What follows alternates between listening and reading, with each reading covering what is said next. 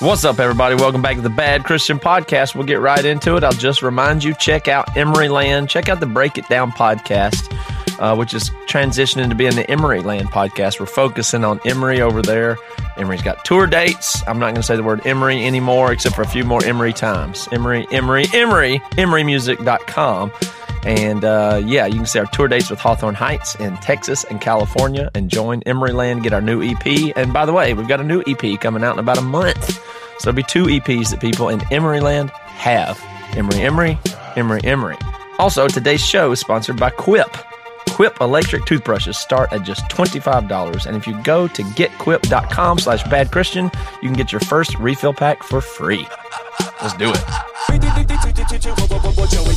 Oh, hell yeah, God showed up. I don't give a shit what I put in my body. You don't ever talk to me that way. So if you've never done oral, then you're extrovert. No, girl, it's my flesh. I showed my dad my penis when I was 25 years old. You don't get more honest than that. All right, I want to start this podcast off a little different. Joey, out of nowhere, sing a song from the years 1995 to the year 2000. Just sing one and let's start this podcast. Go. Every once in a while, I think I'm dying. Come on. Take it to the bank, and I believe every word I say. This just isn't how. But then again, this is the Bad Christian Podcast, and this is getting kind of scary now. I said between 1995 and 2000, and Joey has no clue about decades or anything anymore. It is getting sad. I thought you were looking for like late 90s R&B, TLC or something, you know. No, I wanted him to do I wanted some indie, indie early tooth and nail thing. I thought he was going to come out with something punk or something, and he went with something just went from with 2005. He only remembers Emery records at this point. Well, I could have gone with MXPX. That's right. I could have gone with Teenage Politics. I can sing a lot of those songs. Sorry, I failed. It's about time for a party at my house. Is that in the 90s? I don't know if it is, but I love that song. Anyway, Bad Christian Podcast, thank you all for being here. How you fellas doing? I'm doing really good. I want to catch up to people in the broad public to a couple of things that have been going on in the Daily Dose. We've been having a terrific time doing the Daily Dose. It's a podcast we do every single day other than Wednesday, which is today. I'm thrilled doing podcasting the way we do now because it feels so light and real and live, and every day. Like today's Wednesday, this episode comes out today. I mean, that's just, it's been fun keeping them in real time. But we've been doing a workout challenge that we put together. I don't remember if we talked about it on the main podcast or not, but a bunch of people in the club, a subgroup of them, maybe about 100 people, are doing a 69-day workout challenge that we're doing. Health that's challenge. Been really fun. So if you're not in the BC club, you can join it. And if you're in the BC club and want to join the BC 69 challenge, then you can do that. So what are we doing? 45 minutes exercise. We're doing no alcohol. We're doing a gallon of water. We're reading a book for 10 minutes a day, and we're doing this for 65 days. And we're staying on strict diets of your choosing. And we're doing that for 69 days. And it's been a blast. Yeah. And you have to become a Christian. Oh, yeah. Anyway, this thing's going really good. Matt, I'm actually surprised you didn't include on the Daily Dose that you made a defense for Jesus Christ. I was going to say, I was going to try to roll all this in together. I wanted to talk about some of that too. We have Gungor coming on the podcast in a little bit. I thought it might be neat to do somewhat of a spiritual assessment, which we kind of got into a little bit on the Daily Dose in the last few days. Toby missed one of them, and so I thought it might be interesting to try to consolidate some of the things we've been talking about on the Daily Dose here, and then Gungor will be here in a little bit, and we'll kind of catch up with him and see what he and his community have been, how they've evolved a little bit. I feel like, if you really just think about it, how much has shit changed in the time we've been doing this podcast? It's blowing my mind. I don't even know what we're doing. I don't know what anybody's doing anymore. I actually remember talking to Michael Gungor for the first time. I remember where Toby and I were recording in Charleston, and I remember us asking him, so, you still believe in Jesus, right? Like almost you're still one of us, right? And I remember he was a little slow to answer, but he's like, yeah, I still love Jesus. Well, I want to think about it from a few points of view. One being just in the national scope, you couldn't imagine that where we're at today could be. And 5 years ago, and we've done 500 episodes of this podcast almost, and we've changed a ton. Yes, I get that, but also the landscape is so different. And I mean, the 2016 election is probably right in the middle now, so that's like a hinge point for a lot of people. And things are crazy then, and just the state of Christianity itself still is it's kind of unfathomable. If you saw what Jerry Falwell said about Russell Moore, did y'all see that? No, what did he say? I didn't. Just look up that tweet if you would. I'll keep talking here for saying I don't want to botch it, but I didn't pull it up. I should have. But I mean, there's is it Jerry Falwell Jr. or Franklin Graham? Are they different or are they the same person? I'm confused at this point.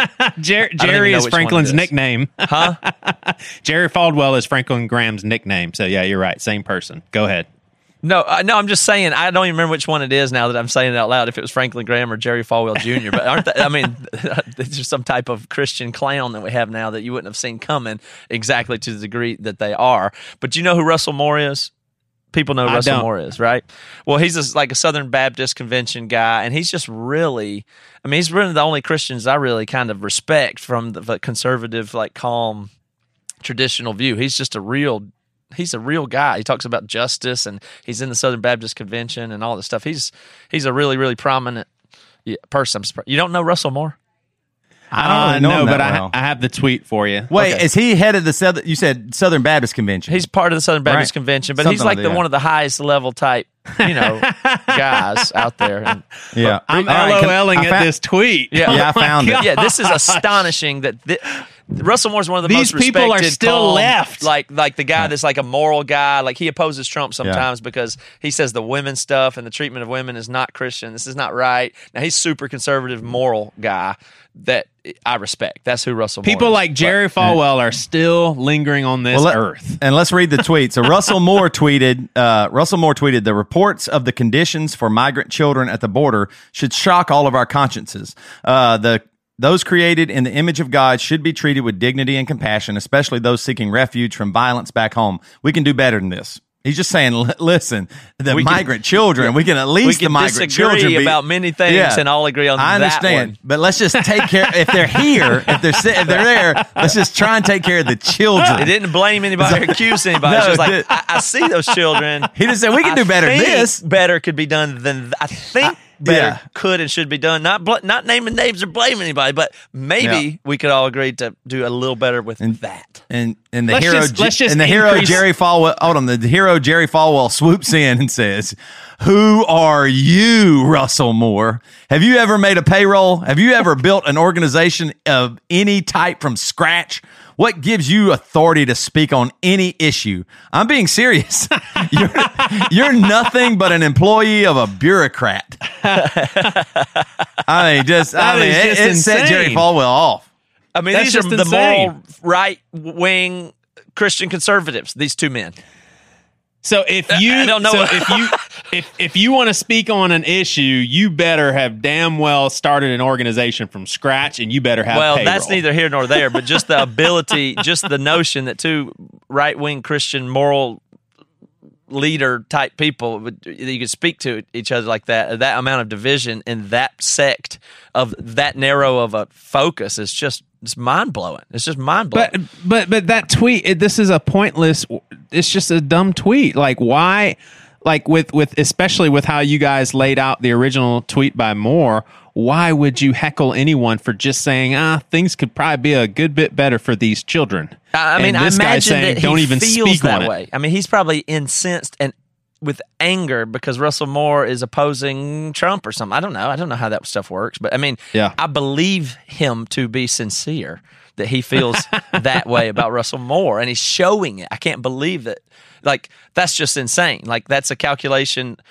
I don't know. I really don't. I just don't know. I'm kind of lost on all that stuff. But those are, like, again, the right wing Christian conservative men. I used to read Russell Moore's blog not that long ago in very seriousness to look and say, what, for spiritual guidance and things like that. Regardless, is there any putting that back together is what I'm saying. I don't understand how this is an adult on Twitter. Like, I seriously, at this point, I'm like, don't you guys get it? There's no ironing things out on Twitter. Like, there's just not. Like, I really don't understand a tweet like this, and the fact that so many people respect Jerry Falwell. I mean, it like, probably he's works saying what stuff he's like doing. this. It probably. I mean, if you look at children, it's the same thing, and I believe everybody's behaving very juvenile at this point. I mean, it's just the world's. I mean, everybody's gone back to playground rules of everything. But if you look at children, they copy every behavior. They try every behavior, and they keep the ones that work. And that's how you become a person. That's how you get a personality. That's what it is. You copy everything. You try everything. You do everything. You see something, you put it in your mouth. You do this, you try to be mean. You try to be nice. You try to do this. And whatever works, you continue. That's all it is. So for whatever fucking reason, this works for somebody, for Falwell or whoever. I don't know. But we've created these weird environments, and then bad behavior is very effective, apparently. And now multiply that times 300 million. Okay. That's our country now. But well, I mean, and when this guy represents the church, please run away from it. Like, I'm not even talking about let's try to keep the millennials engaged. Like, run if this is what church is, get away from it. The sad thing is, it's not if. This is what the church is. These are prominent Christian speakers. And they are trying to use their influence politically. They're trying to use their platform, which is based on God, to influence politics and even make people go, yeah, the border isn't that bad. I'm not there, but yeah, those children aren't from here and all this. I mean, I don't understand the idea of no matter what, if there are children somewhere, we just do what you just. Some of the rules have to be broken. Whatever you think is you have to make some concessions and help people. It sounds like that at the border, a lot of them are not overcrowded. If you benefit from not doing it. Yes, well, but that's what I'm saying. The only reason you wouldn't is if you're trying to promote your agenda and make your platform bigger. But what about? But Obama though. They had it then. Now that gets actually easier now because you could say, Donald Trump is like the worst person ever. He's doing horrible things. Obama also. Those people are bad. Right. They are the bad people. The politicians are bad. It benefits them, the way they do things, and that's what they do. I'm not saying they're necessarily total monsters. Maybe if they had to look at children in the face themselves, they'd cave from whatever is politically expedient to them and do something different, but they're insulated sufficiently. So, you got to crack a few eggs to make an omelet, whatever. But that describes all of politics, and Trump's worse than usual. Just describes it. That's it. Do you think early on in our country there were men that set out to be president because they really and truly cared, like Abe Lincoln, George? I mean, seriously, that's an interesting thought. Almost period. No, I'm not saying pure motives. I don't think any of them said. I don't think any of them were in it for the complete right reasons. But I have to think. Before things, there had to have been a point where politics were more functional. For sure. Like just we're going to vote this person in because he really does care and we believe in his perspective. Yeah, now it's just like I don't know who to listen to, who's right.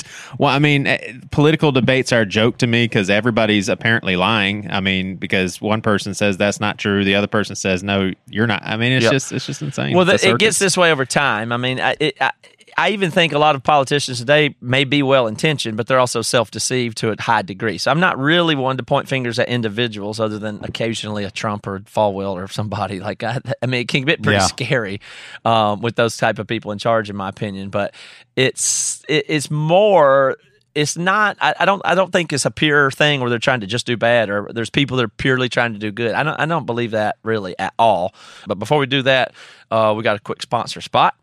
All right, vacations are coming and everybody's got to pack those toiletries. Everybody can relate to that lotion exploding in your bag, making a big mess. But Quip electric toothbrushes work just as well at home as they do on the go because of just how convenient they are to travel with. Their compact, wireless design tucks easily in the corner of your carry-on or even in your back pocket if you're just spending one night. The travel-ready cover protects your brush from sandy swimsuits and there's a 3-month battery life that's going to last you the whole time that you're gone. And Quip toothbrushes, if you're not aware of why these toothbrushes are so special, there's these sensitive sonic vibrations for an effective clean that's gentle on your sensitive gums. But my favorite part is that these vibrations, they've got a 2-minute timer pulse that goes off every 30 seconds to remind you when to switch sides and help you clean your whole mouth. You know why they do this? Because 90% of us don't brush for a full 2 minutes or don't clean evenly. So these brush heads are automatically delivered on a dentist recommended schedule every 3 months for just $5. And this is a friendly reminder when it's time for a refresh. Stay committed to your oral health. And this is because 75% of us use old, worn out bristles that are ineffective. Quip is one of the first electric toothbrushes accepted by the American Dental Association. I love Quip because it really does force me to buckle down and brush all of my teeth because I'm always in a hurry. But if I'm obedient to those little pulse timers, I go 30 seconds on every side of my teeth, up and down. And I'm taking my Quip toothbrush to Asheville, North Carolina while I'm traveling this summer for vacation. So Quip starts at just $25. And if you go to getquip.com, that's getquip.com/badchristian right now, you get your first refill pack for free. That's your first refill pack of getquip.com/badchristian. Go get it. Okay, so what the connection I see here is that it's not that it's an individual that's bad, and it's not necessarily that it's a party that's bad. It's just the aggregate of human behavior when it divides and splits and has self-interest. Things get off, and it's not. I don't blame anybody. It could all be good intent and still wind up really bad. And I do think that's the state of the church kind of in general. And so that's what I've been talking about a little bit on the Daily Dose. I think it's probably safe for me to say at this time, and I want you guys to go through it too. I don't think Toby was there for that conversation. Yeah. That is why I feel pretty comfortable with the terminology, even in an official capacity now, and I'll try to define it with post-Christian. I feel like I am a post-Christian, and that by far is the best way to describe my feeling. And again, post-Christian doesn't mean against or no longer Christian. I still consider myself a Christian after really thinking about it. I really do consider myself a Christian who believes in Jesus to whatever degree. I don't want to define that way beyond that, but I do feel that way. And I also feel like there is no such thing as a denomination or a church or movement or anything that is or maybe even the sect of Christianity at all that is a good one. I think that almost everything is extremely limited and any one thing you pick to be a member of or try to be a part of is just not good enough. Excuse me, have you ever been to a non-denom? Well, thank you. I mean, and I mean that because I think what I'm saying is I think there's other things in other religions that are really good. I think Christianity itself has morphed and has lost some of its way, and then in any particular expression of Christianity, I find any particular one, without naming names or saying anyone's good or bad or making a scale, I find them all very lacking. I find them all to be somewhere along the lines of, I wouldn't say invalid, because I think they're valid for many people in many ways, but I feel that there's something above that where you can kind of look at all of it and say, this is well-intentioned people, there's a lot of truth here, Jesus is still central, Jesus still his intent and what he would do is still the most fascinating thing. And then almost every single thing that is an organization at this point is pretty far off, all of them. So I don't believe in trying to find the best one anymore. And that to me is defining post-Christian. I also would use the language that I've graduated from church. And I know that may sound arrogant and I struggle with that, but that's what it feels like to me. So I'd have to weigh in officially on that. And I'm curious if you guys would respond similarly or not. I feel the same way about the politics is what I'm saying. It's not like Republicans or Democrats right or libertarians right. These are all self-interested, kind of fucked up things now. They're kind of all beyond, what they should be. Joey, how would you answer that question? All right, I don't think you would use the term post-Christian, would you? When Matt talks, I definitely resonate with that. But I have no problem with saying I'm a part of evangelical church, so I'm an evangelical Christian. You can be that and a post-Christian, I imagine, to some degree. Your position's bizarre overall. Here's what I would say is until the church starts letting go of certainty and really being serious about letting go of it and just back off on all the dogma, back off on the things that we've been told, for just the last 200 years, maybe 150 is just definitely true. And here's how you read the Bible, and here's how you believe, and here's how you believe in the afterlife. Then I really, really don't think there's ever going to be a time where the church picks up steam, kind of like the what do you call the 1970s, the Jesus movement. It seemed like a pretty significant movement. But here's kind of a distinction that I've made in my head is I don't think we can be in the business of doing God's work.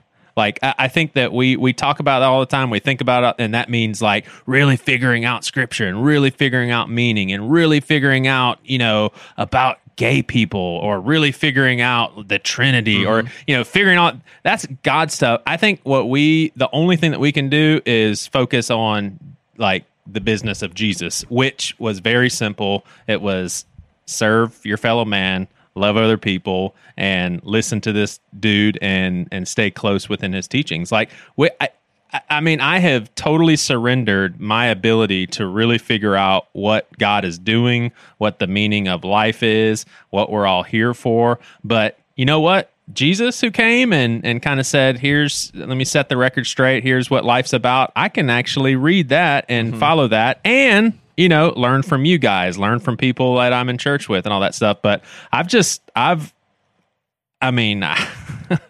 even thought about how, everybody is God's kingdom this and God's kingdom that. And I do believe that Jesus brought about a new kingdom. I just don't think that I can make a huge dent in it at all. Like, sure, there's little personal relationships that I can have within my family or friends that, is a tiny little drop in the bucket. But I have zero ambitions to make a big old dent in God's kingdom. Like, that's just not.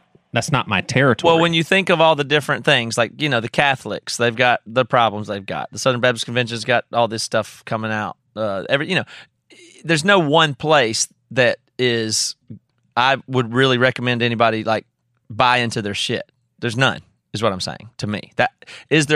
And that would go across pretty much everything and other religions, but they might all have something kind of valid, and most of it lies near Jesus.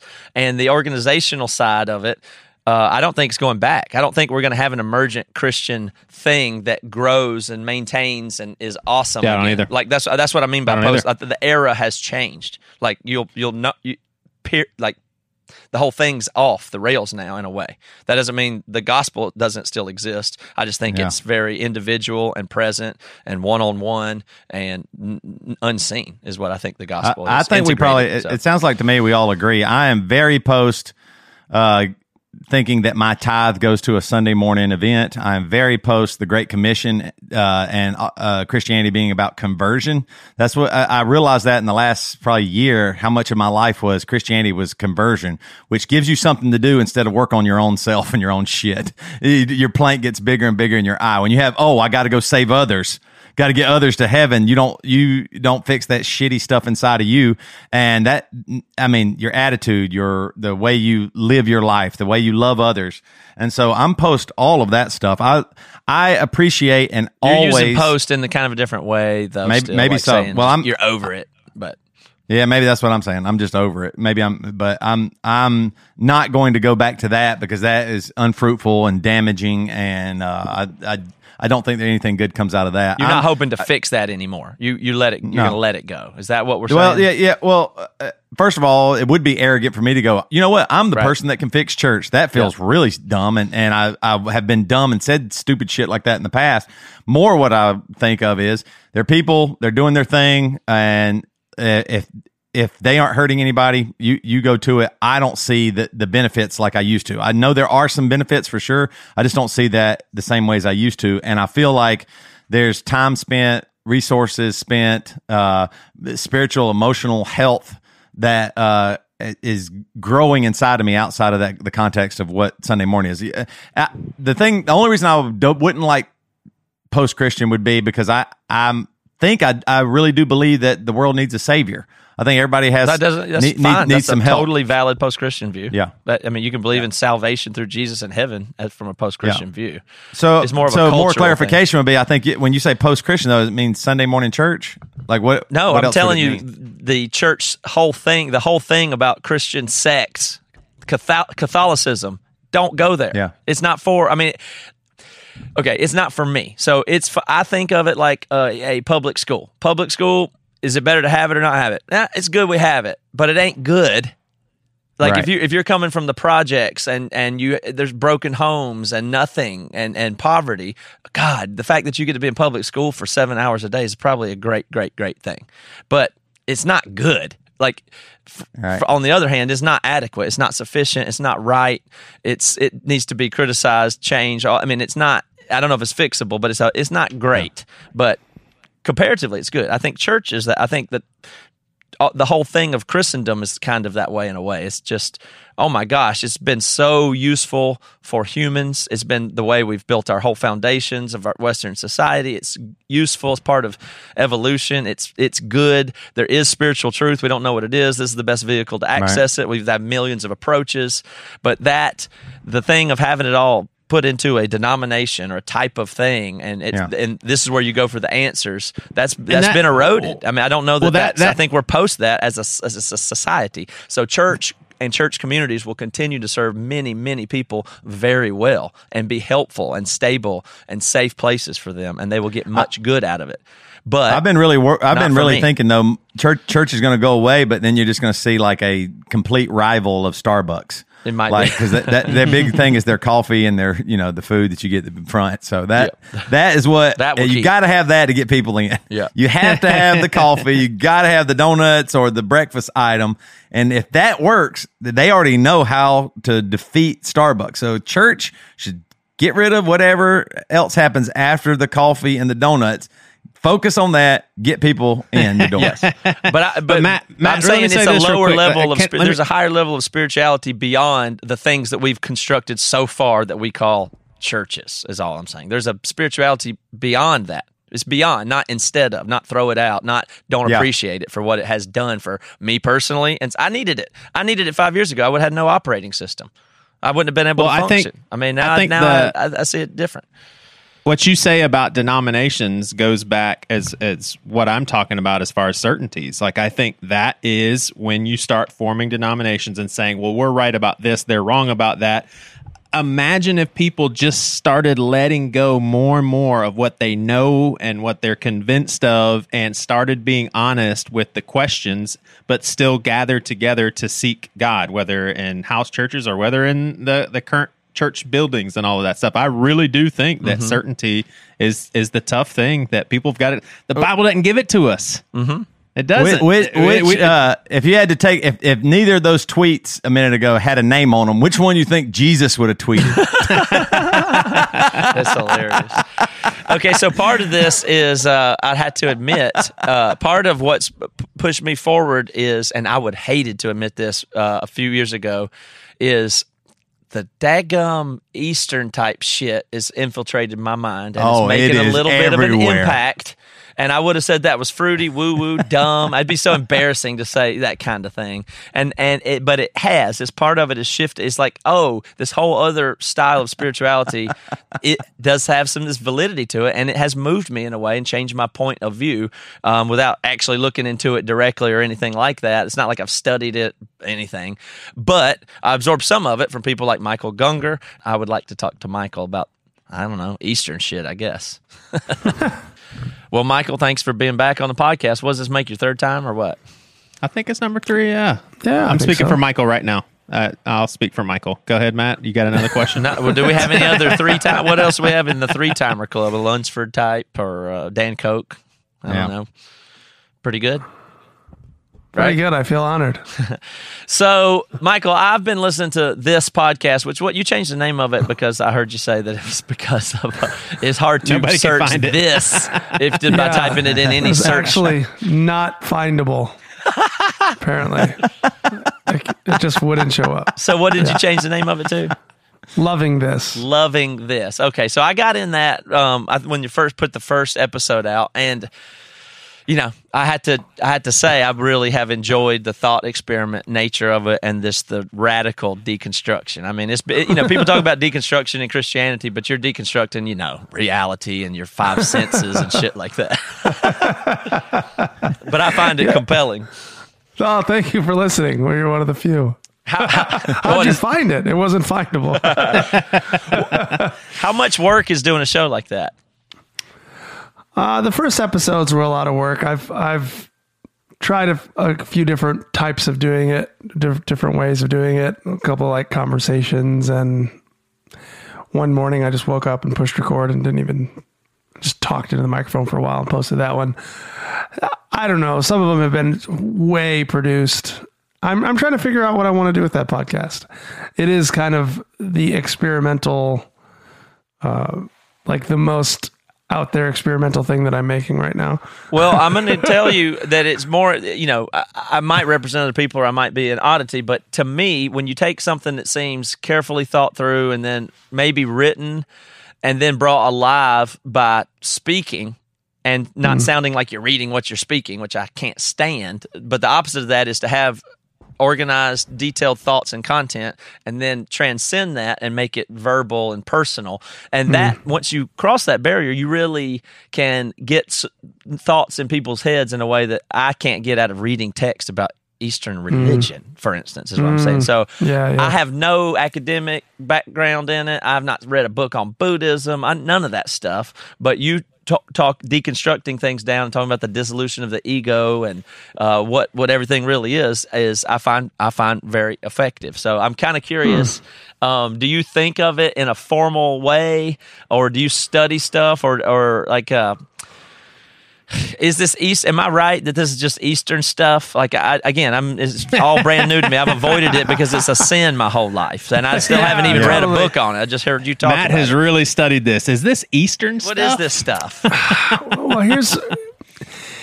And is your name Vishnu Das now instead of Michael? What do you want me to call you? Yeah, are we offensive to you for calling you Michael? Not at all. Vishnu Das is a name that Ram Dass gave me that really, honestly, for a while was really helpful for me. He gave it a couple of years before. I guess it was in January of 2017. He gave me that. And for like that year, it was a really kind of important year. Sometimes when you have an experience, you see, you like have a new paradigm, you have a new way that you're living your life. It can feel like fragile. I think about maybe like a baby Christian, that idea when somebody just becomes a Christian, you gotta kind of be careful in those early days of like, maybe don't listen to all the secular music that you were listening to, or maybe don't hang around those old friends that you were listening to. You had these things that in Christianity, we would tell the baby Christians, I remember at our church, like, eventually it's not that those things are bad necessarily, but you want to be careful. And it was funny for me in this new way of being that I would call non-dual, which is, yes, a lot of Eastern religions talk about it, but you also have it. You have a lot of history within Christianity. You have different philosophers who have gone there with it. You have, just quantum physics goes there with it. Really, it's like there's a way of being in the world that is based on thought and constructs, that you understand things in like you stack them up so that you understand based on, here's your meta story. And then you build on that, and then you build on that, and you build on that. And that's where most of us as human beings live, in this world where we just assume that I am an American straight man. And we forget that all those things are like stories, that America is a story, that a man is a story, that straight is a story, that all fundamentally, that the I who am I is a story. And we... Do you think the self is an illusion? Yeah, it's a story. I'd say it's a story. So to think that it's real, to think that, meaning that it's a direct, objective reality that I am a Michael Gungor. I go up to a stranger on the street. They don't see a Michael Gungor. They just see a guy. So who Michael Gungor is, that whole experience, there's too much story. There's so much story in that. So when I talk about non-dual stuff, what I'm talking about is there's a way of experiencing the world where you're based on all these stories and you don't question those things, or there's more of a direct just being that you can experience that doesn't that we all actually are experiencing, whether we know it or not. We just kind of forget about it by getting lost in our stories. The direct experience of reality, the unfiltered, unclenched, unprocessed, just beingness, presence, that context of awareness, of I amness that we all experience, it's not that we all experience, that's what we use to experience. It's that which transcends, that which comes before experience, that gets turned into story. So what the Eastern religions do is a lot of times, and they'll get lost in duality as well, but far more directly and effectively in religions like Hinduism and Buddhism and Taoism and stuff like that, they have felt the power of that direct experience, meaning of that non-dual, where there's no separation between the observer and the observed. Like, is this a meditative state? Kind of like when people talk about meditation, they're talking about getting to a point where you're no longer feeling like yourself and you feel more connected and you're just having experience itself and not thinking through your point of view of the guy right behind your eyes interpreting the world. That's the state in which you feel non-dual. Yeah, it's a letting go. What it feels like, I think all you can do is you can't really describe it. That's the funny thing. The Tao, the first thing it says in the Tao is like, if you can talk about it, it's not it. Like, if the true Tao cannot be spoken of or understood, it's that which comes before understanding. So it's, but yes, the reason people meditate in these traditions is to get into that place that is just pure presence, that is not pure presence, all caught up in all of these, caught up in the suffering that comes from these stories, that comes in believing that and getting caught in a small sense of separation between the observer and the observed. And what's interesting is, like, you even see that in science now. You see that that how we observe a phenomenon, there is no objective observation of it. You can't, by observing it, the uncertainty principle shows us, by observing it, it impacts it. The observer and the observer, the observer and the observed go together. You can't separate the two phenomenon. It's impossible. So that's what, and the mystics and the Eastern traditions have been talking about the whole time, experientially, not with science. Science has caught up to that experience, but it's where you see that you can't see anything but your own self. You can't see anything but your own mind. You can't see anything but the stories that are being filtered through that mind. And so getting into the place, and it's difficult to talk about, but that's why I'm trying this experimental podcast, is you can talk around it. I've heard Ken Wilber talk about, you can kind of talk about it metaphorically.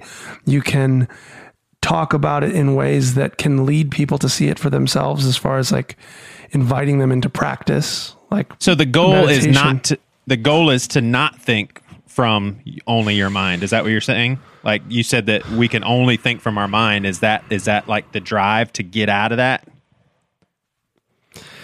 It's actually, so the drive. Explain it perfectly with words, please.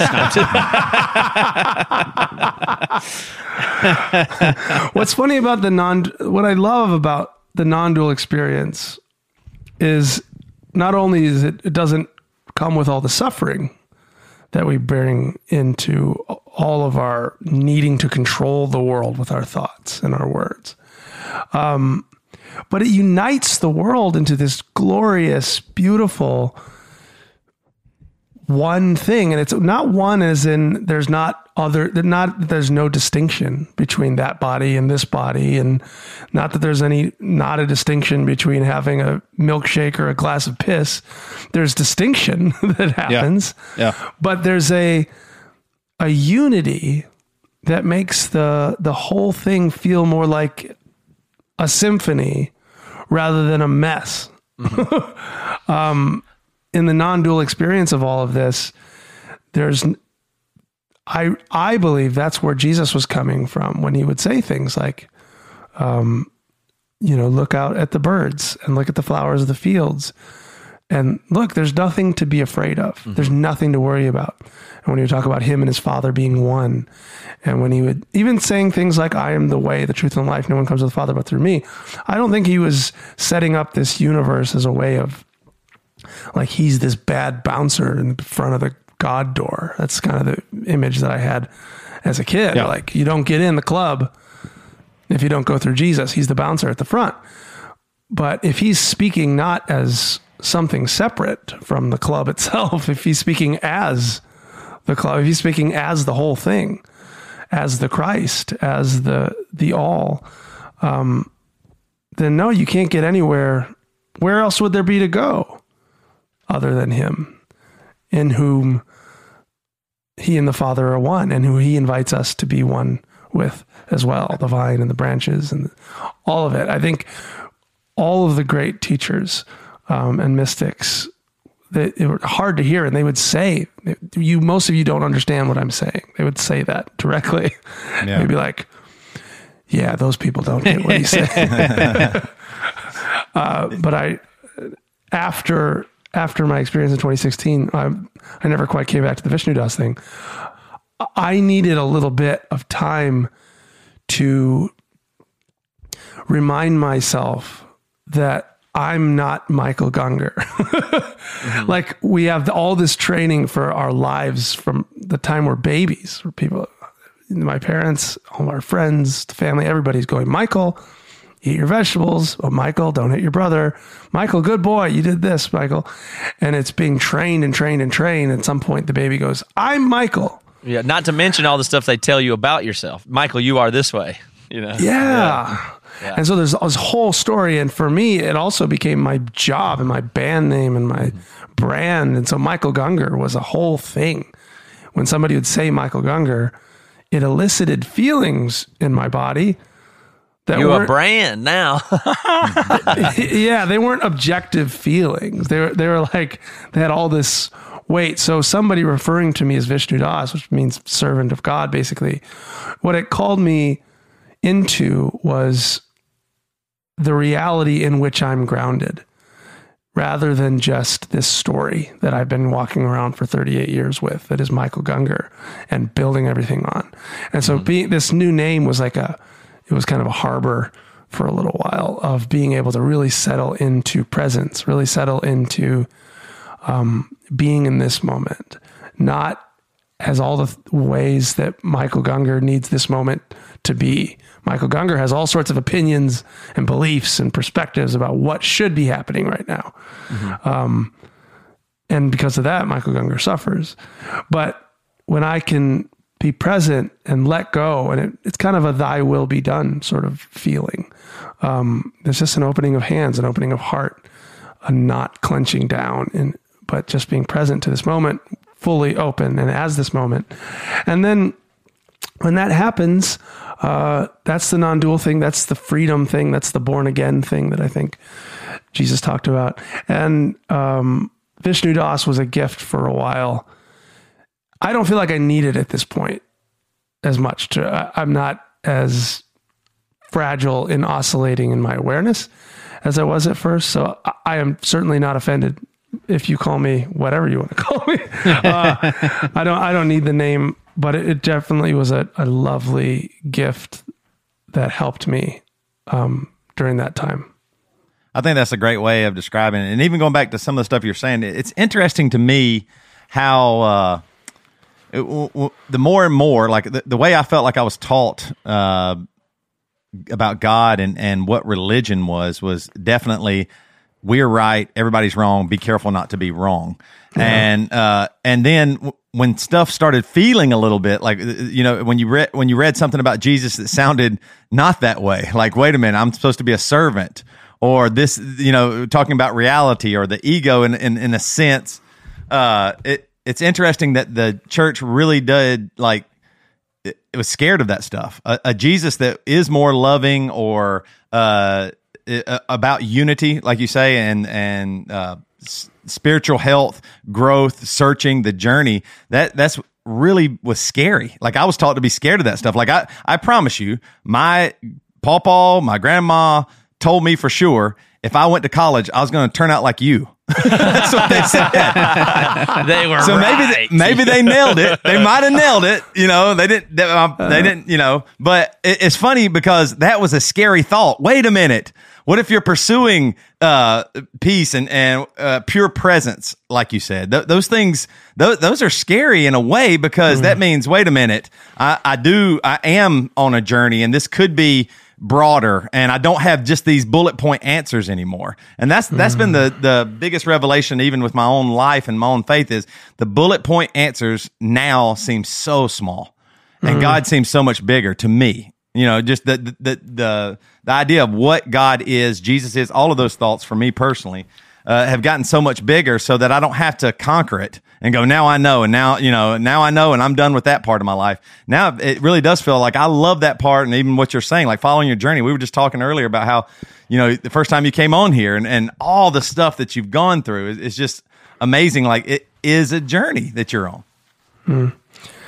Yeah, it's a very easily misunderstandable path and journey that I've been on, and often misunderstood. I mean, I just heard a woman this week that was saying she was so mad because she thought I was saying that she was a lousy, she used the C word, wow, and that she deserves suffering. I was like, was it conservative? What was that?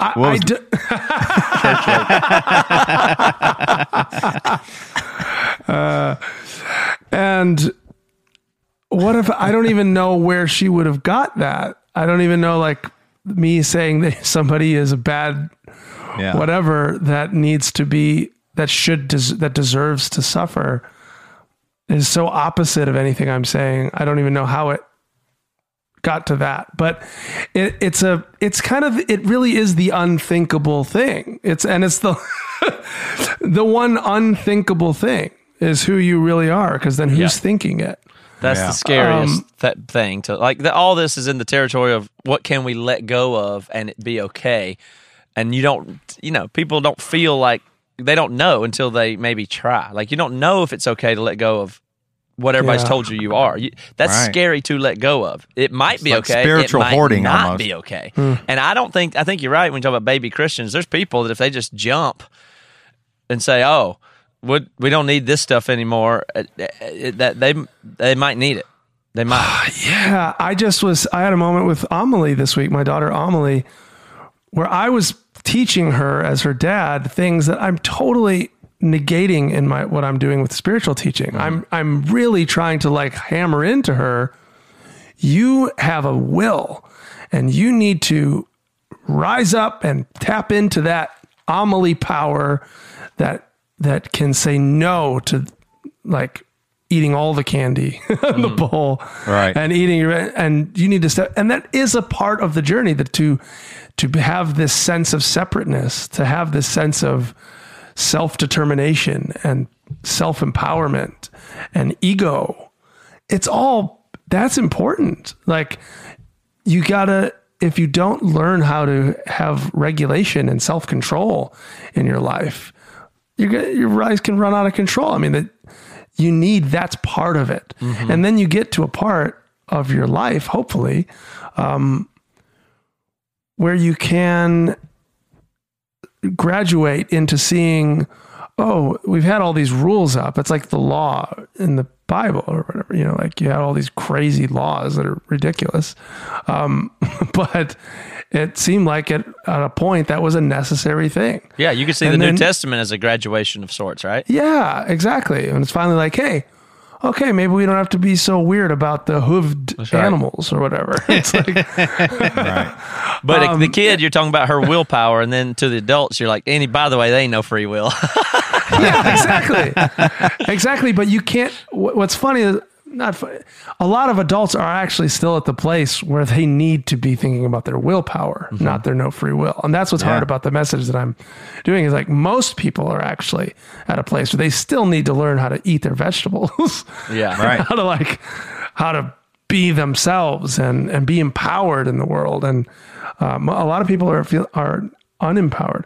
And a lot of these separate stories and even stories about God being angry and the separate Jesus, the bouncer Jesus, all these things happened for reasons. Like our beliefs and feelings of separation kept us safe and keep us safe on some level in a world with lots of organisms that would love to eat us and lots of other people that would like to take all of our things. You know what I mean? Like we build up these walls around our borders and around our homes and around our beliefs and around our families. And we do it because we're afraid, a lot of times for a good reason.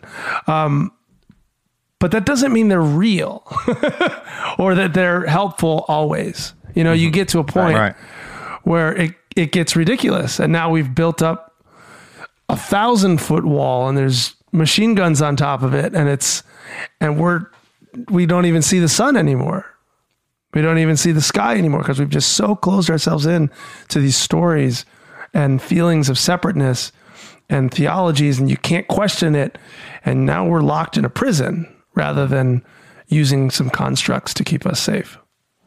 Yeah. Yeah, I know. I even know I'm sorry, Toby. No, go ahead.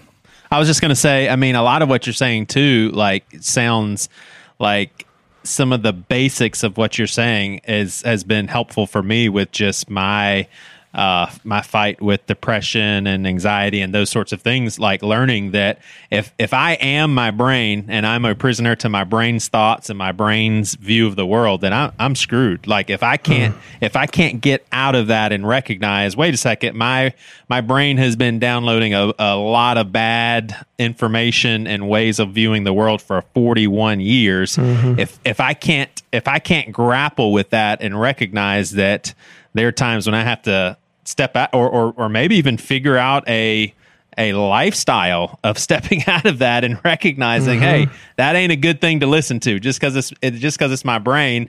And it's tricky too, because part of me says I am my brain also, so it's tricky territory. But I mean, I really resonate. I mean, just I feel like this interview is just kind of dipping the toe a little bit, but I mean, I just think there's so many Christians are so knee-jerk reaction to anything that's outside of their box, and I really think there's no matter what good truth with what you're doing. I just don't see how anybody can deny not even that Christians alone. I think everybody feels that way. Like it like even in for the most part, everybody goes, wait, I'm working a 9 to 5. I got bills to pay, student loan debt. The country seems like it hates each other, all this stuff.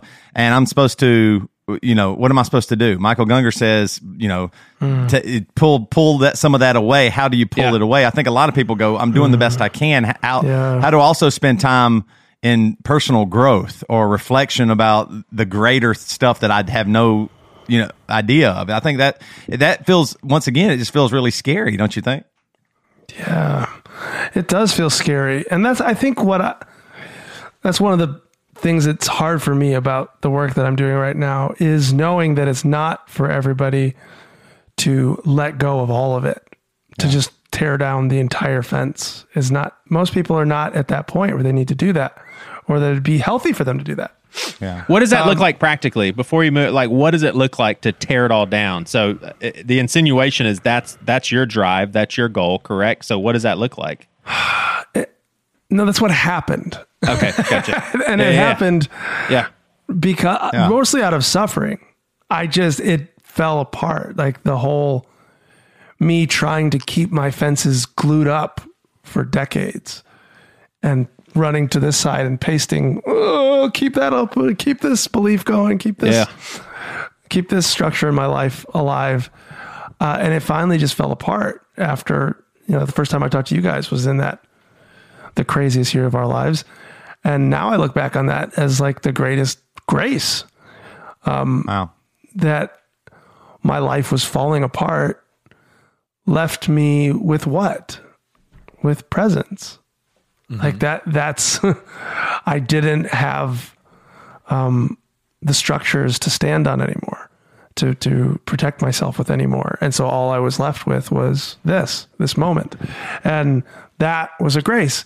And it's not something, I'm not like, it's difficult for me to be on this side of the freedom that I experience and not go back to my evangelical patterns of thought and ways of like needing to evangelize the world about it. Yeah, let me get your take on that too. I'm sorry to interrupt your question there, but finish what you're saying. And then I would love to hear your take on the phenomenon that seems just so obvious to everybody, or it's going to. I feel like it's got to be the most obvious thing in the world, that you have religious thinking, evangelical thinking, and then people are escaping it because it is crumbling, but they just trade it for another form of evangelical. I've been calling it left evangelical. I mean, like they just go find something else to have all the exact same behavior pattern. And it's like you were almost free. It fell apart. Here was your moment to step out and let something go, and you just traded it for another seemingly identical thing with different, I don't know. Yeah, that's a great observation, and something that I did for a long time, trading out story for story for story. It's like we're using these stories as ways of protecting ourselves, of protecting what we have, of protecting who we think we are. It's really the ego. Yeah, protecting that mainly.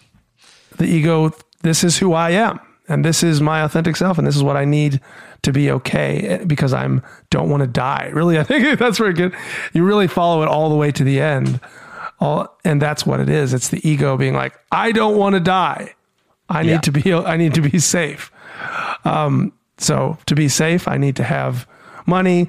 I need to have friendships. People, my tribe needs to think that I belong. You can trace all of this fear, I think, to that. And that's the fear that we build these stories with. And letting go to death, like Jesus said quite clearly. And, unless you become like the seed that falls to the ground and dies, you're not going to understand what I'm talking about. It really is a death and the life that comes in death. Okay, so I heard on a podcast this week, I was listening to a podcast, Eckhart Tolle was on it, and I've never listened to a damn word he's ever said because he's evil and he's on Oprah and he's all that. So I've never listened to a damn word that crazy bad person had ever said until I heard him talk. I was like, oh my gosh, this guy's good.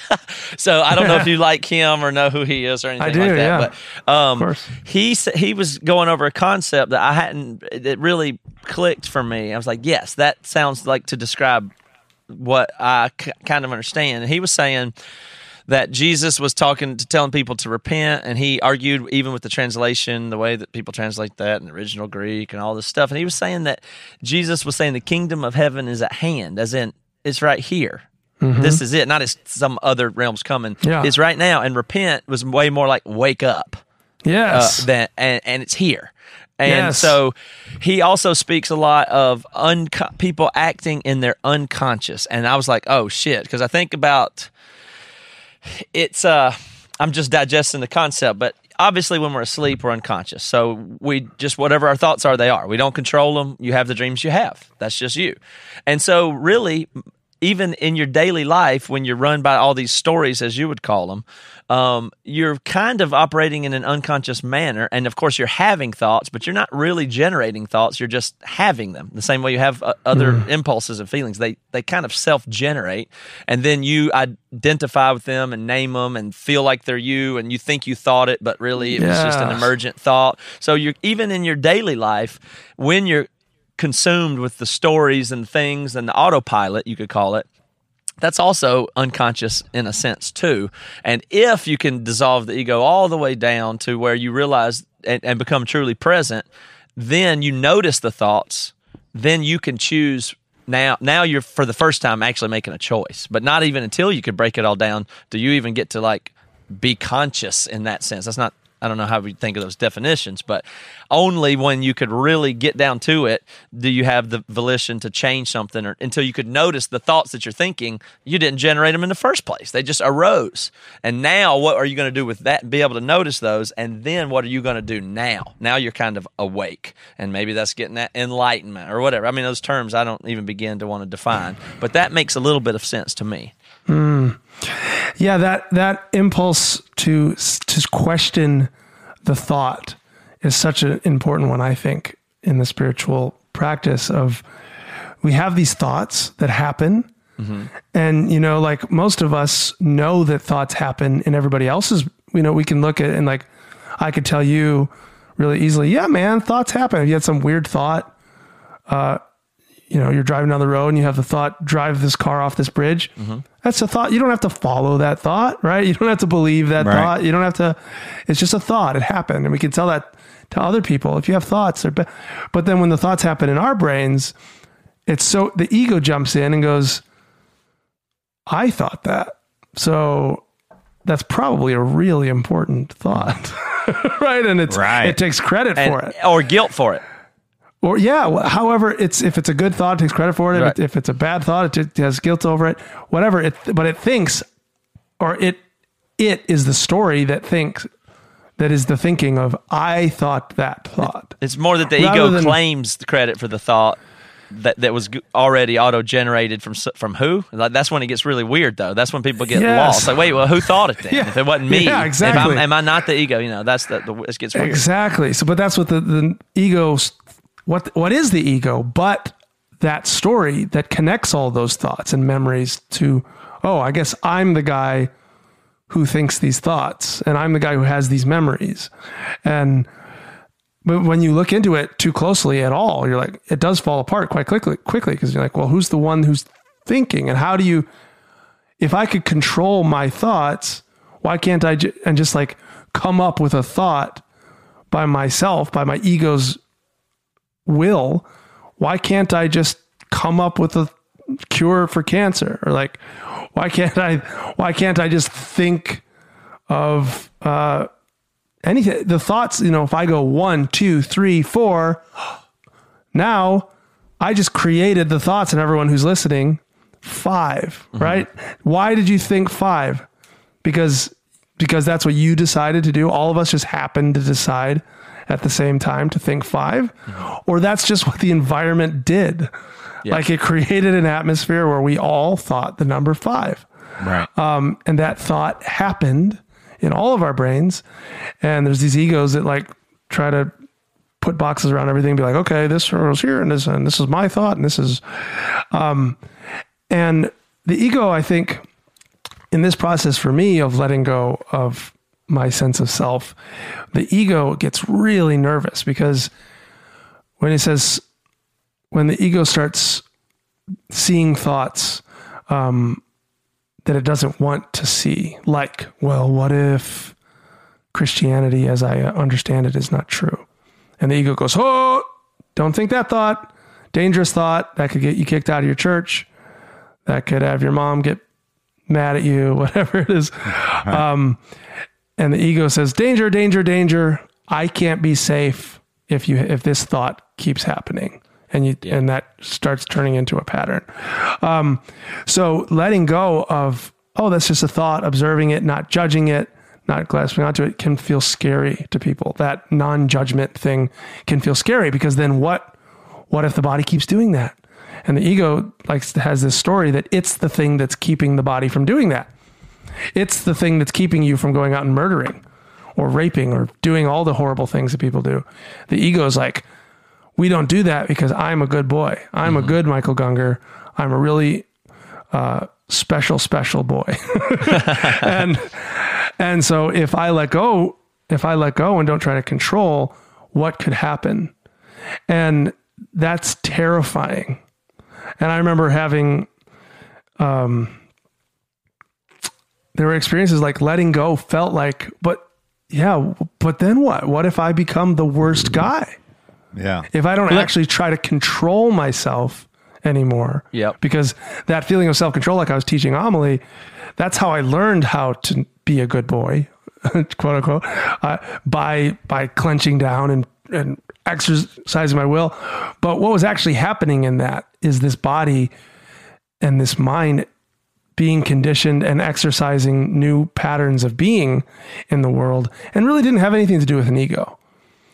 Like an ego doesn't doing any of that stuff. It just took credit for it. And you can see that in brain scans and stuff. Like your brain will decide to do something before you have the thought, I am going to do this. Like it already lit up in the brain. They've got that 4 seconds now. That 4 seconds. Good so Lord. what they'll do in the lab is take somebody and they'll be sitting there and they'll say, now I want you to decide if it's going to be, it's like some simple choice, like up or down or left or right, and you'll make a determination. So when you've made your decision, raise your hand, and then and that person hits a button when they've identified that I'm deciding I'm going to go with left, and they'll hit the left button. Now, 4 seconds before they hit that button, the computer already know what they were going to say every time. Gosh, Good that's Lord. insane. 4 seconds before they knew what they were going to do. Michael, let me. Oh, I'm sorry, and go there's ahead. one more. There's 2 variables in the equation. I'm not going to say it right, but there's 2 variables in it, and it was like it also could predict if it was going to be left or right or up or down before you did. Like not only did it just registered it that you had made a decision, but it knew which one. Like whether it was this one or that one or this one or that one was already pre-done before you knew it and said, I know what I'm choosing now. Nope. But what I've been, that's amazing. And it's just shows the ego what it is. It's just this storytelling device in these brains that unite actions and thoughts. It's a blanket that you throw over a bunch of patterns and say, this is one thing. You say, why'd you choose it? You say, well, my mom always liked green. So that's like you make up a story of why you chose what you chose. Yeah. But the interesting thing to me is that the irony of letting go, and at this point, after the body's been trained to a certain degree to not be a murderer, to not be a rapist, and then the ego lets go and says, whatever, thy will be done, open hands, not trying to control anything. Ironically, I become more loving, more peaceful, less murdery, less rapey. You know what I mean? Yeah. I like the less rapey version of you better. By the way. Yeah. What would be like just a low hanging fruit question to kind of take this to a practical level? Like before having gone through this experience of letting go, think about the normal worry that most parents have when it comes to the potential of losing a child. It's always kind of a fear in the back of our heads, or for some people, they dwell on it. They think about it every time their kid goes somewhere. Constant for some people, but everybody knows. Don't say some people. You just say Joey Svensson does that. No. You do it a lot. but everybody would say that's definitely the worst thing that could happen. Like how do you see that sort of situation differently, like in your current headspace, than you did a long time ago, like the death of a close loved one, or just losing something super important? That was my question too. It seems like when you first came on the show and you were referring back to that year, how do you see pain now? Yeah, I love this. Maharaji, Ram Dass's guru, said, I love suffering so much, it brings me so close to God. Wow. And on my clearer, finer thinking moments, that's how I feel about it. It is, there's still the natural aversion our bodies have to pain. Yeah. The work that I do, my spiritual work of constantly, opening, letting go, embodying, bringing my attention into my body, which is not natural for me as an Enneagram 5. I've tended to be the kind of person who's like in my head all the time and off in abstract concepts. So my spiritual work over the last couple of years has been embodiment. And as I do that, I've noticed, my relationship to pain changes. Like Lisa was laughing at me last week because I dropped something on my toenail and it was excruciating. It just hit like right at the wrong spot, like right at the base of a real heavy thing hit like right at the base of the toenail and just blinding. But I didn't, my body's gotten so used to not clenching down at this point and grabbing on to, we have pain and then we go, oh no, I'm having pain. I don't want to have pain. Oh no. And it gets worse. And like you grab on it, it turns into this loop of suffering.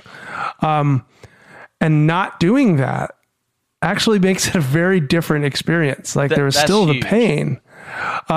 So Lisa was laughing at me because I was just telling her like, wow, it's like blinding sensation in my foot right now. It hurts so bad. But I wasn't going like, ah. She's like, what? Wait, you're actually feeling that much pain? I was like, oh my gosh, it's outrageous. But you're right about that. The psychological component of pain is way more than the physical sensation. If you look at like a dog, like you ever see a dog get hit right in the mouth or face, it goes, and back to what it was doing, like this hurts, but it's still doing what it's doing. It doesn't go, uh-oh, is my jaw broken? Do I do anything? Am I in trouble? Is it gonna? Mainly when you feel a pain, it's like, uh-oh, is this about to get worse? What can I do to stop it? That's where the panic comes from. And the panic is very unpleasant, So that's. And I think that's the same with psychologically. So we had when sad things happen in our lives, I feel the sadness. I think early on. Like when I was talking the baby Christian kind of thing, I would feel sadness or some kind of emotion that we would consider negative emotions. And there was part of me that's like, oh, am I getting in the ego again? Oh, I don't need to feel sadness. I don't need to feel whatever. And that's a weird, like backwards way of starting to grasp on again and cling and suffer again. Rather than just experiencing it, fully experiencing what's happening. So sadness happens, anger happens. What I've noticed is it passes more quickly. There's not the existential suffering or the loop of suffering in it like there used to be for me.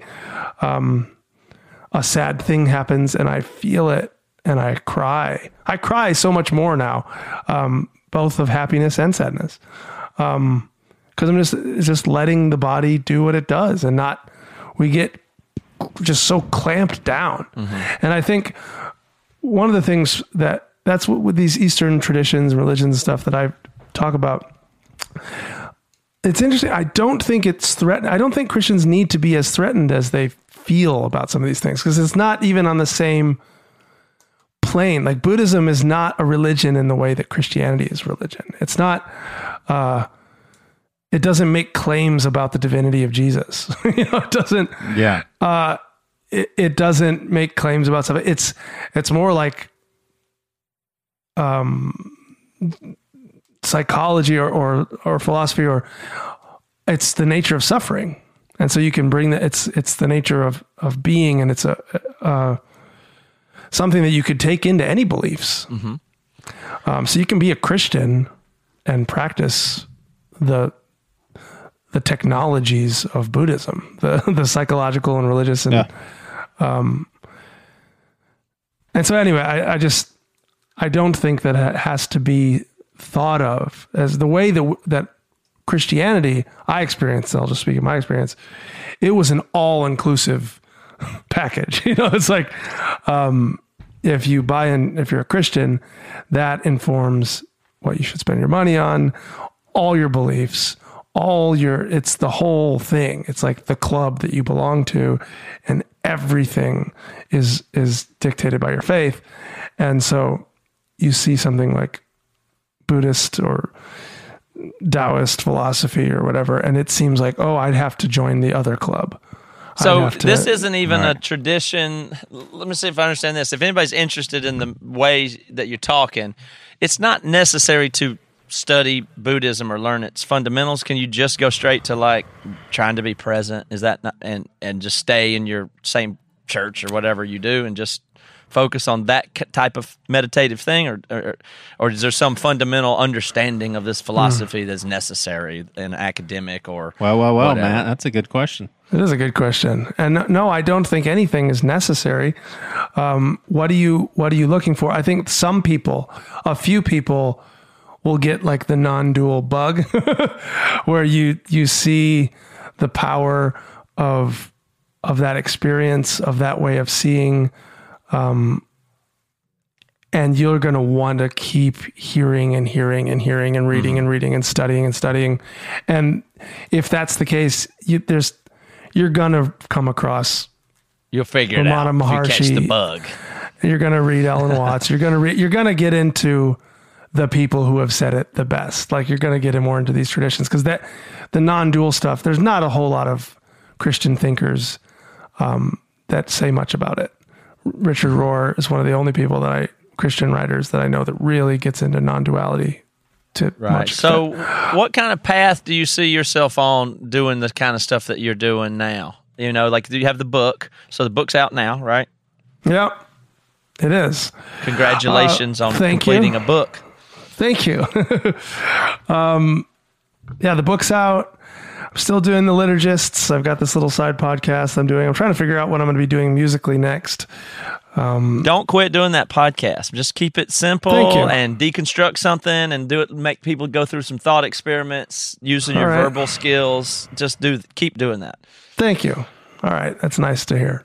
And the book is called this, and the podcast is called this. What? Loving This. Loving This. Gotcha. Yeah.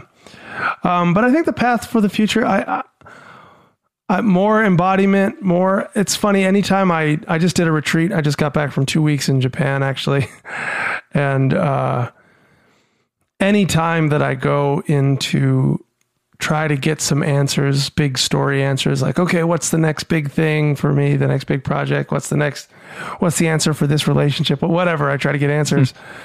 Going you into go to Japan. Yeah, but the answer was always like, be here, like now. This is the next thing. What do you want to do right now? See. And you're like, damn it, I just spent airfare to go to Japan.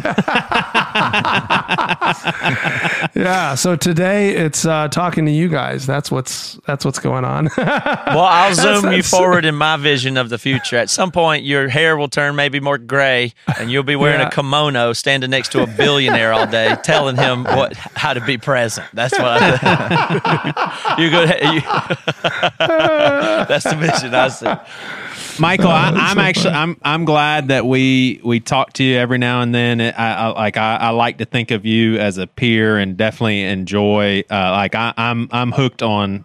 I haven't listened to the podcast yet, but I am a listener starting right now, and I do want to offer. I know it sounds a little too casual, but offer condolences to loss of your friend Rachel. Thank you. I know everyone is still mourning that, but I know that's a personal friend of yours, so we're definitely sorry about that loss, man. Thank you. And I wanted to say, too, I do think it's one of my favorite things about you is that all this journey, all the shit, all the crazy change in life and everything, and how, like, I was listening to Loving This, one of the episodes, and it was you and Lisa, and I was like, man, what? It really did feel like a friendship there. Like, I mean, I was like, man, I was having fun listening to you two talk to each other, and it felt like it kind of almost felt like I shouldn't even be there. Like, man, am I in their house or something like that? But it was really nice, and I just appreciate, like, I mean, y'all have really been through a lot, and people. I mean, I don't know, just because, I mean, Matt and I have been in the Christian music industry, and it would have been a hell of a lot easier to be going to play some, Christian festival this weekend in Wisconsin, and with a good paycheck, and be just Gungor. And just stay with, like you were talking earlier, the brand. Just stay on brand, stay on task. Yeah. Doing a hell of a lot easier.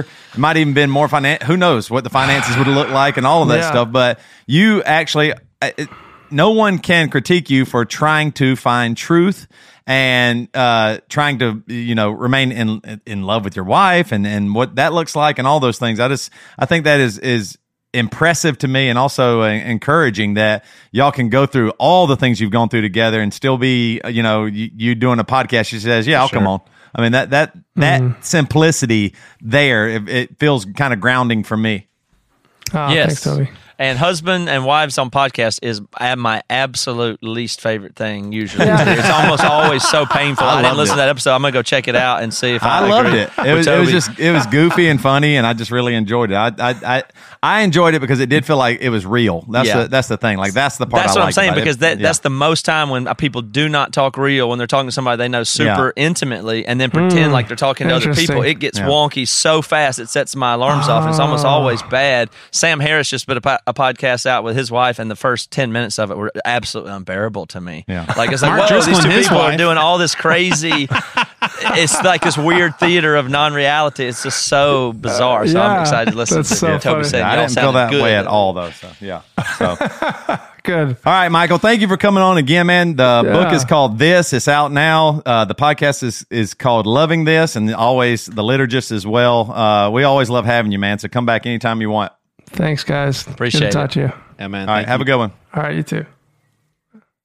Hey, we can keep rolling right here, Toby. I wanted to say something about you were talking about the bullet points and just how bigger God is than that, and it really made me think of how if you say God is bigger than the Bible, Christians say, "Don't you dare talk about the Bible like that." Oh, I know. Like seriously, you can't even get away with saying, "Is it possible that God is bigger than even the Bible?" And people take offense. People are saying that's the fourth member of the Trinity. They just said, all right, there's 4 people in Trinity in the Bible too now. Well, that's the way. Speaking of the Trinity, and I'm working on lyrics for the new Emery record, and the whole new Emery record. We're doing EPs. You can go to emerymusic.com. You can find out about Emery Land, all that stuff if you haven't heard about it. You get an EP once every 3 months. Is that right, Matt? Mm-hmm. Something like that. Anyway, we're working on the latest EP, and I was writing a lyric about God, and I just used the word they, and I was like, this will make people a little uncomfortable. How did it go? They in what way? I said, what if they don't answer, or what if they don't say a word? Mm-hmm. But I was thinking when I was writing to the lyrics, I was thinking I was going to say, what if God doesn't answer? Or what if God doesn't say a word? And I was like, yeah, but wait a minute. Everybody talks about the Holy Spirit and Jesus and God and the Trinity and all that stuff. But if you use the word they about God, it starts making people squirm a little bit, doesn't it? Yeah, I think but then you say, but Jesus was God, right? Yeah, sure. Holy Spirit, the Trinity there, it's mysterious. But if you use even just the word they, it starts feeling a little uncomfortable, and people go, wait, hold on, what are you talking about here? And I was just thinking how even myself, how tied to I am God, and then the Father, I can say that. God the Son, I can say that. God the Holy Spirit, I can say that. But when I refer to them as they, it feels a little bit different. And especially when I go, hallowed be their name or something like that. You know what I mean? If you were to go say something like that, it starts making people, and I'm sure there's tons of theologians that say, well, actually, it's because of this, and I understand all that. But I'm just saying, anytime I'm around 3 individuals, I say they. And so it's not that far off, but I just thought it was interesting that even I was like, well, is it even worth it? Why am I even writing the word they, or why should I just write God or whatever? And I was like, nah, this is what I'm feeling here for a moment. I mean, what if the Holy Spirit didn't answer? Or what if, when I pray to Jesus or God or whatever, all of those things. And so just the idea of the things that we're tied to is our Christianity. That's what y'all were talking about earlier. Like the thoughts you have and all that stuff. Well, at least I know these things. So that's what I'm going to react to. My brain's already decided, and the words are getting ready to come out about what Christianity is, as opposed to the, real truth or something that is I really deeper. do. I really do believe the plunge that people aren't willing to take is just to simply be honest about the questions. That's the difference between one Christian to another. Is one of them will say, "Oh, how dare you question that?" While the other person is like, "I'm not saying anything against God. I'm just saying that doesn't make sense anymore." And that's your distinction. I mean, it really is. Yeah, it's hard when you get into the real brainy part of it and go, and like some of those just regular books that we've talked about or read, the Jonathan Haidt book, the Elephant in the Brain and the shit. I don't remember the names of the books, but Daniel Kahneman's book. We read the System 1 and 2 book and that kind of stuff. And the research that shows that your decisions are made ahead of time. Sometimes that kind of stuff will really freak you out because you realize that you're just kind of making up a story. If you really slow down, you'll feel it. You'll go, that happened. Okay, time to explain it. That's really most of your real self is doing just explaining what you already pre-knew was going to happen or did happen or what just happened, or you're mostly just being a lawyer trying to tell yourself what it was or is and take credit for a thing. That once you reach that feeling, it becomes squirmy, I think. Well, Matt, invite people to the third person of the Trinity of Bad Christian. And my quick take. Well, there's three of us. No. Me, you, and Toby make the first part of the Trinity, and then you have Reva. Okay. And then you have BC Club. So Reva occupies her own space. That's pretty powerful. Yeah. That's pretty powerful. So the three of us is a micro trinity that feeds into the larger. We're God. We're God of Bad Christian. Reva. keep going. Reva's Jesus, and the BC Club is the Holy Spirit. Because Reva saved it. We wouldn't have been able to keep it on the rails. Yeah. And so she's the saved it. And then the BC Club, as I always refer to, is it's kind of like our gut bacteria. Like it's the helper. You know, they're the helper. They're very interconnected with us and affect us very, very much. And like my microbiome affects me. I care about it. I appreciate it. It does a lot for me, and it's made up of a lot of individuals. And whatever they decide to do down in my intestines, it will have an effect on the rest of me too. And that's kind of like the Holy Spirit, the gut biome. The BC Club. All right. Well, you kind of gave a little invite at the beginning of the episode, so we want to just give a shout out and a thanks to these people for joining the BC Club recently, and that's Jason Bunshoff. Hey, also I wanted to say too, all of these BC Clubbers, kind of similar to Michael Gungor, they have different names too, but theirs are just like, unfortunately, they didn't get them from Ramdas. No, they got them from like soccer people that wanted to give them soccer names. So go ahead. Soccer guru. Jason Bunshoff. His name's Braden. His enlightened name is Braden. Clifton Hagood. His enlightened name is Caden. Oh, Caden. All right. Marshall Norgard. Jaden. Antoine Capistrano. Jaden, but with a Y, unfortunately. Is this the kid? Thomas Daly. Caden. Josh Moser. Cole. You got to have a Banks in there, right? Tyler Kraushaar. Banks. Yeah. Shane Kirchen. Bryson. Nathan Swan. There's got to be a Jackson in here. Is this Jackson? It is Jackson, in fact. With an X. Yeah. Did I just say Nathan Swan? I think so. All right. Heather Ladua. Rylan. All right. Kaylin Pitt. Kaylin used to stay Kaylin, no?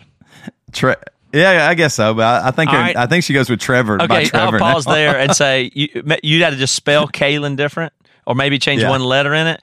And I'm going to tell you the dumbest name change of all time. Now, in a similar vein, pause for this joke real quick. In a similar vein, you have Lou Alcindor. That was his name. Yeah. And he had a religious transformation, and he changed his name to what? Kareem Abdul-Jabbar. Kareem Abdul-Jabbar. There was a guy named Cassius Clay. Now, he underwent a big name transformation because he had a spiritual experience. He changed his whole life. So he changed his whole name. What did he change it to? Muhammad Ali. Okay. And then there was once a basketball player. Now, his name was Hakeem Olajuwon. And he had a massive spiritual change, this man did. And he needed a new name to signify the new person that he was. And what did he change it to? Akeem Olajuwon. Oh, yeah, that's right. I forgot about it. Wussiest name change of all time. His name was Hakeem Olajuwon. In the tradition of Cassius Clay became Muhammad Ali. He goes with... I totally forgot that. Akeem Olajuwon. I've got it.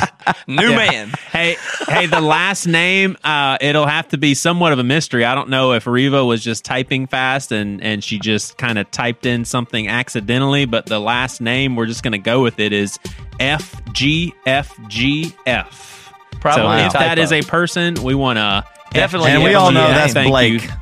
Is what now? We all know that's Blake. Big upgrade for FGFGFF to Blake. I like it. Yep. All right, folks. Another good episode in the books. We'll see y'all later. Thanks for saying that it was good. I really do believe that. Yeah, thank you. You're welcome.